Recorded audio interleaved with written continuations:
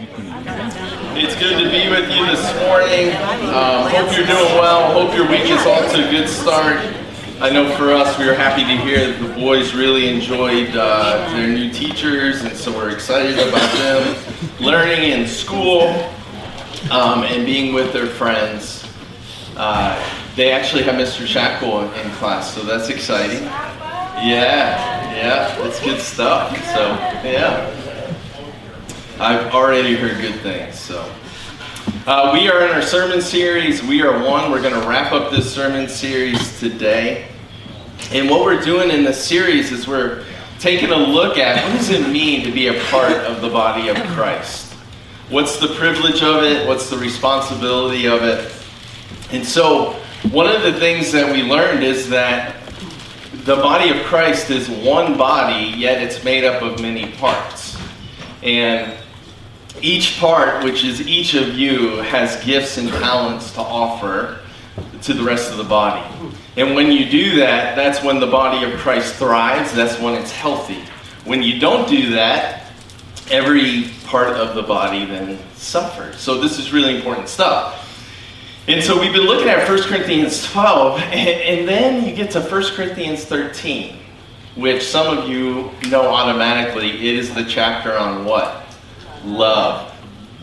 It's the passage of Scripture that is often read at weddings. What on earth is this passage doing here? You have Paul talking about 1 Corinthians 12. It's all about gifts in the church and using those for the edification, the building up of the church. And then he goes to this chapter that seems so out of place on talking about love, and then he goes back into like 1 Corinthians 14. He's talking more about gifts in the church, and is it out of place? No. It is so brilliantly placed right here. And we're going to see why it's so brilliantly placed. Often we think about this chapter in terms of love between a husband and a wife. And it surely applies to that. But the reason why Paul wrote it is it's because love is supposed to be the currency by which we interact with one another in the body of Christ. This chapter is all about my relation to you guys, your relation to me, your relationship to one another. It's remarkable.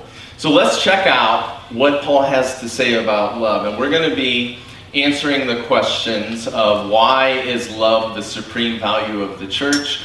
What exactly is love? Every time I say that, I automatically always think of the Saturday Night Live sketch. Always. Like millions of times this week, that song has been playing in my head. It will be while I'm up here. Maybe it's playing in your head now. Third question we'll answer is, what does love got to do with? No, we won't do that. Third question what we will answer is, what is the third question we're going to... how can that kind of love radiate from us, right? All right, so we're going to check it out. Let me read to you 1 Corinthians 13. Though I speak with the tongues of men and of angels, but have not love, I have become sounding brass or a clanging cymbal. And though I have the gift of prophecy and understand all mysteries and all knowledge, and though I have all faith so that I could remove mountains, but have not love, I am nothing.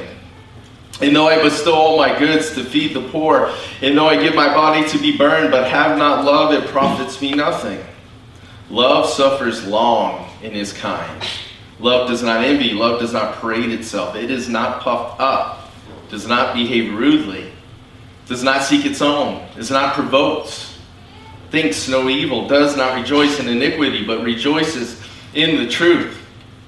Bears all things, believes all things, hopes all things, endures all things. Love never fails. But whether there are prophecies, they will fail. Whether there are tongues, they will cease. Whether there is knowledge, it will vanish away. For we know in part, and we prophesy in part. But when that which is perfect has come, then that which is in part will be done away. When I was a child, I spoke as a child, I understood as a child, I thought as a child.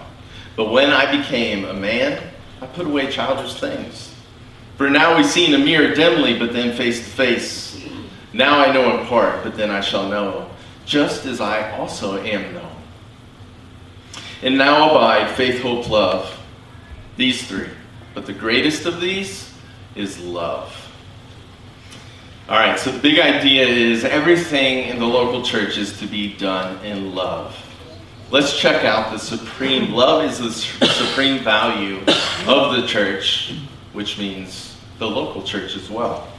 Now, Paul, in order for us to see just how supremely valuable love is, he gives 3 different examples. And he describes a person with three different people with 3 different extraordinary gifts. The first one is, in verse 1, though I speak with the tongues of men and angels, but have not love. Now, what Paul's referring to is the spiritual gift of speaking in tongues. And if you're a cessationist, you believe that gift no longer happens like it did before, because before it was people speaking in a language that they didn't know but that their hearers knew, like speaking in a foreign language that they never spoke in, around a person who understands that language, talking to them about God. If you're a continuationist, you believe that this spiritual gift is still operating in the church. And it may not operate just like with speaking a totally different language that was known to the hearer, to somebody that's listening, but that it is also it can be talk that is a language between you and God that you are benefiting from. So we'll talk about that at some point. But no matter what you think about this spiritual gift, Paul is imagining a guy that speaks in tongues, but also in the tongues of angels. Some scholars believe that angels have their own language by which they communicate. And so Paul's imagining, even if you could speak in tongues and speak the language of angels, if you have not love, then you're nothing more than a clanging cymbal. I don't know about you, if you have kids, but do all boys start to just make random noises at the age of 8 or 9 that just drive you crazy as parents? So we're not the lone parents here. Paul, his audience would have known what clanging cymbals would have sounded like, because in Corinth, they majored in, they produced bronze, and in their worship of their gods and goddesses, they used cymbals that would just, be clanging. And so when Paul was speaking to his audience, he would have known exactly what they were talking about. A clanging cymbal is just annoying, right? It just drives you crazy. It's repetitive, it's harsh, it's abrasive. It doesn't make any music. If we can speak tongues of men and angels and have not love, we are nothing more than an annoying, abrasive sound. Paul goes on to mention another person with an extraordinary gift. Check this out. Paul continues. Though I have the gift of prophecy and understand all mysteries and all knowledge, and though I have all faith so that I could move mountains. All knowledge, all faith, knowing all mysteries. Can you imagine? Imagine how much of a gift that is. Spontaneous revelations from God, the secret things of God. You know these things, and yet, if you have not love, you are a zero. And then Paul goes on and he thinks of a person, all right, so you got a person that gives all their goods to feed the poor. And what's more, they're willing to be burned at the stake for their devotion to God. These are remarkable things, right? To give all your land, to give all your money, to give all your resources, to feed the poor. This is tremendous. To be willing to be burned for your devotion. Quite remarkable.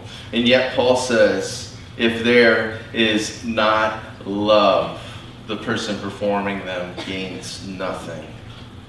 What Paul wants to be clear on is the absolute supremacy and necessity of love in the body of Christ. It is so important. Because here's the thing, if we are not ruled by God's love, we can be burned at the stake, but it can be all about, look at my devotion to God, right? It can all be all about me. We can give all our stuff to the poor, but if we have not love, it's like, look at me, look at my sacrifice. If we are not ruled by God's love, it is so easy to use the gifts He's given us for our own gain and selfish ambition. Think about a person that has all knowledge and knows all mysteries, and if they don't have love, do you know how dangerous of a person that would be? Oh my goodness, dangerous. Now, I remember hearing a guy talk about leaders he was developing. I remember reading the story, and he had a group of leaders, and there was a whole group that were just kind of, they had mediocre gifts and abilities and talents, and there was one guy who had extraordinary gifts and talents. And know what the guy said? He was saying we need to pray for not the ones with like average gifts and abilities, but the one with great gifts and abilities. Because the temptation is, the more you are gifted, to use those gifts for your own glory. All right, so now, what is love, right? What does Paul mean by love? If it's the supreme value, what is it? Love seeks the highest good of others. That's how I would sum up everything Paul mentions here. Let me just go through these with you. What does it mean to suffer long? It means to be patient when somebody offends you or hurts you. It means not to immediately just repay them for the offense. It means to be slow and withhold judgment so that there's time for repentance and reconciliation to happen. That's what it means to suffer long. Kindness, he says, suffer long. Love suffers long and is kind. What is kindness? It's the quality of being friendly, generous, and considerate. If somebody causes you trouble and they're in need of a rebuke, well, you can do that still in a kind, considerate, yet firm way. The God who we serve is both long-suffering and kind. Check out this. This is how one commentator put it. On the one hand, God's loving forbearance is demonstrated by His holding back His wrath towards human rebellion. On the other hand, His kindness is found in the thousandfold expressions of His mercy. Isn't that cool? Love does not envy. It's okay to admire other people for certain qualities that they have or certain positions in life that they have. If somebody you know has a good marriage, it's okay to admire them and to desire that marriage for yourself. If somebody, is doing well in business, it's okay to admire them for their skills and abilities and their success in business.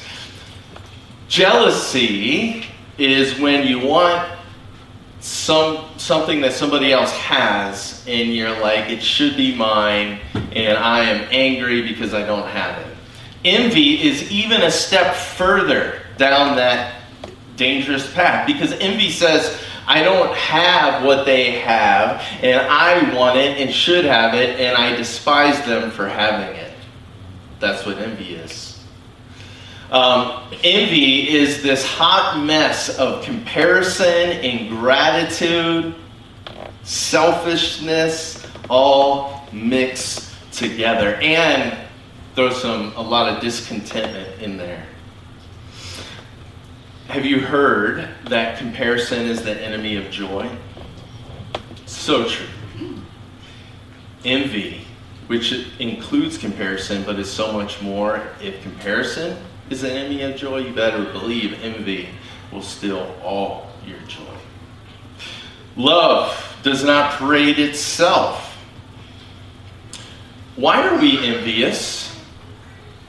Why do we want what others have, and why do we resent them for having it? The answer, I believe, is we want to be on top. We want to be on top. We want to be king of the hill. We want bragging rights. We want to be able to parade ourselves around as something to look at. That's That's why we're so envious. We want the world to see our accomplishments. We want glory. We want praise. We want affirmation. We want validation that our life matters. We want to justify our existence. That's why we are so envious. Love does not parade itself around. It does not boast. It's not always declaring, look at me, look at me, look at me. We've talked about how Facebook or social media is such a dangerous, it's just a hotbed for envy, jealousy, comparison, all of those things, right? And it's because we want to be on top. Look, a person full of love is able to celebrate other people's accomplishments. Can you celebrate other people's accomplishments, like genuinely? Real love is able to celebrate other people's accomplishments because real love realizes that their success has mainly to do with what God has done in them. It was God. So if you're celebrating somebody else's accomplishments, I think you can realize that, look, God is blessing them. And when you have accomplishments, you can realize, look, I can't even really take credit for it because ultimately God has given me the ability to have this success. Love is not puffed up. Why do we want to be on top? So if we're envious because we want to be on top, why do we want to be on top? Because we are puffed up. What does that mean? It means we are proud. And I've said this before, this is so good. C.S. Lewis in Mere Christianity. Pride gets no pleasure out of having something, only out of having more of it than the next man. We say that people are proud of being rich or clever or good looking, but they are not. They are proud of being richer or cleverer or better looking than others. If someone else became equally rich or clever or good looking, there would be nothing to be proud about. It is the comparison that makes you proud, the pleasure of being above the rest. Once the element of competition has gone, pride has gone.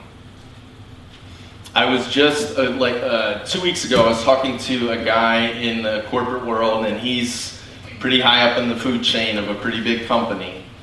And he was saying, there is so much money at the top, but he was saying it's not about the money. The people at the top, he said, they have more money than they know what to do with. So it's not about the money. You know what it's about?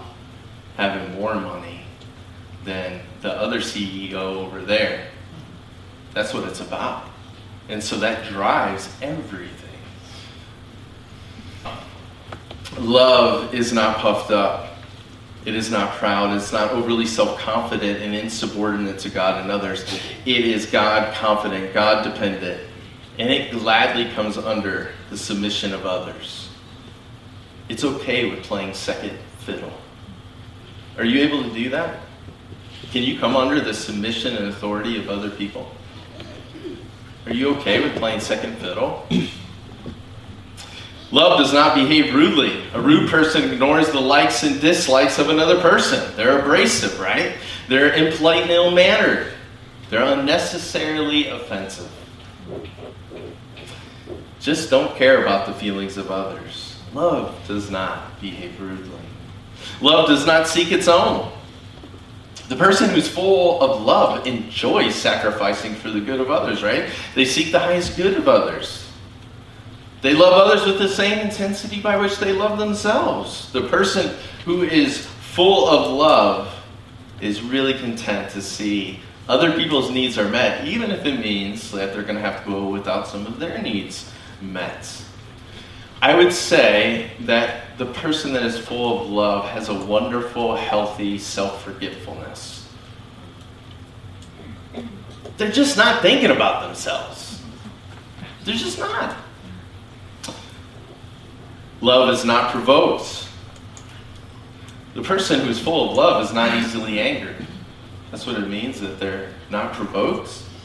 Why? Because they're not constantly walking around on the planet constantly looking to see if all their rights are being met. And they're not always looking for the slightest offense to what they believe is theirs and what they deserve. That's not a part. That's just not how they view things. They're not walking around like that. Love is not easily offended. So many people are so easily offended. Right?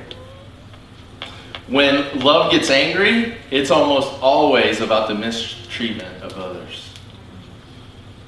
Not about, oh, woe is me, somebody offended me again. And love thinks no evil. Other translations say keeps no records of wrongs. Keeps no record of wrongs, which I think is what the intent here is with thinks no evil. The person full of love, they don't have this steel trap memory that latches on to everything that has been done wrong to them and can't forgive it and is constantly thinking negatively of the person who committed the wrong and is just lost in that. Love forgives and moves on. It doesn't rehearse on how to get even with the person. And when records are kept, because Paul, he kept records of the Corinthians. He was calling them out. And I will say calling them up instead of calling them out. That's important. He kept some records of the wrong, but it was always with the motivation to restore and to build up, not to destroy. Love does not rejoice in iniquity, but rejoices in truth. The person who's permeated by love rejoices when people are living godly. They don't rejoice at all in their own sin or in the sin of others. They know how deadly and destructive sin is. Often, one of the deadly sins that is untruthful is gossip. The person full of love is able, in a conversation where gossip is starting to take place, they're able to say, we need to stop this conversation because what we're doing here without that person here is not right. Love bears, believes, hopes, endures all things. In other words, love doesn't give way easily. It bears and it endures even when it is challenged by another person's failings. It's always eager to believe the best in others. Its mode of operation is to give other people the benefit of the doubt until proven otherwise. It's optimistic because true love knows that God can change any heart. Love never fails. In other words, love is permanent. That's what never fails means. It's permanent. It will go on forever. Prophecy one day isn't going to be needed. Knowledge isn't going to be needed. When we stand and we are in the very presence of King Jesus, we're not going to need prophecy. We're going to have unhindered access to God, unhindered by sin. But love will continue in the new world forever. Those other things, they will cease to be needed, but not love. Only faith, hope, and love will remain, but the greatest of these is love. All right, supreme value of love. What is love? Now, third question is, how can you radiate love? There are two parts to this that I find embedded in this text. 1 Corinthians 13:12 gives us the first part of the answer, which is the most important part, and it is this. For now we see in a mirror dimly, but then face to face. Now I know in part, but then I shall know, just as I am also known. The last part of this sentence is the key. Who is Paul known by? Who is he fully known by? God. He is not only fully known, but he is also fully loved by God. It is time to take the medicine. Is that what that is? I don't know. I love it. Sorry for embarrassing you.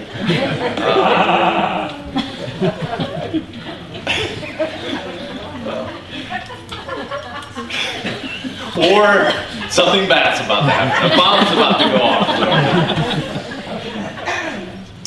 Love. Paul is fully known by God, fully loved by God. God's knowledge of Paul isn't partial. It isn't growing. Time again. God knows Paul better than Paul knows himself. And Paul knows that in Christ, Christ embodied love in such a way that when Paul was on the hunt to murder Christians, Christ pursued him. Christ's love didn't fail on him. Christ's love was patient with him. Christ's love was long-suffering with Paul. And it broke into Paul's life, rescued him from the pit, restored him, adopted him into God's family, forgave his iniquities. Paul knew this. The key to being able to love in the way that we're talking about in 1 Corinthians 13 is that you must first really know deeply and drink deeply from the love of God. I love how Tim Keller explains this in one of his sermons. He says this: before love is something you do, it's got to be someone you've met. He then goes on to explain that if you haven't met someone who has filled the deepest part of your heart with love, the deepest part of your soul with love, you will be short on love. As a result, the good things that you do will be driven by using people in an attempt to fill your love tank. Every charitable deed, if not coming from the fullness of love, will be an attempt to steal and respect love from other people. In other words, your good deeds will really be about you. Keller goes on to say, where can you find a love that satisfies the deepest parts of your soul? Can you find it in a spouse? No, they'll ultimately fail you. Can you find it in your parents? No. There are no perfect parents. They will ultimately fail you. Can you find it in your kids? No. They will fail you. And by the way, all of them will die. And what if you're surviving? Where can you find this love that really satisfies the soul? And it's God. Only God can love us with a never-failing love, fill us with it, and change our hearts so we have it to give to others and are able to. That's the first step. And so I asked you this morning, have you received the love of Christ into your life through repentance and faith? Have you turned to him and said, I have been stiff-arming you. I have been trying to be my own master. I've been trying to find this deep love that would satisfy my soul in all the wrong places. I turn to you, God, the lover of my soul, in Christ, the only one that can really fill my love tank full. If you haven't done that, you're going to struggle to love, because all your attempts will really just be about trying to gain love, because you're not full. All right, second part of loving the way that Paul talks about here in 1 Corinthians 13 is you must choose to put away your childish ways. This is what Paul says. He said, hey, I used to think like a child, act like a child, but I have put away my childish ways. That is Paul making a choice and a decision to love. You will not be able to love if you are ruled by your emotional state. If your feelings and your thoughts at any given time are running your life, you will not love. Because those negative feelings and emotions that start pulsating through us when we're hurt or when we're offended, what they lead to is childish behavior. And so You have to make a decision to say, no, I am not acting in these childish ways. I am choosing love, irregardless of what is going on inside of me right now. My emotional state doesn't determine my behavior. This is critical. And the reason that you're able to do this, if you are in Christ, is because God, as Romans 5 tells us, He has poured out His love into our hearts through Christ Jesus. As a new creation in Christ, you already have the love of God in you. And so you have it to dispense. But you must choose. You must choose it. And you have the freedom to now choose to say no to childish behaviors and to say yes to love, because the power of sin is decisively broken in your life because you are in Christ. And so no matter what situation you find yourself in, no matter what situation you find yourself in that you're hurt, you're offended, you have the power, child of God, to act in love.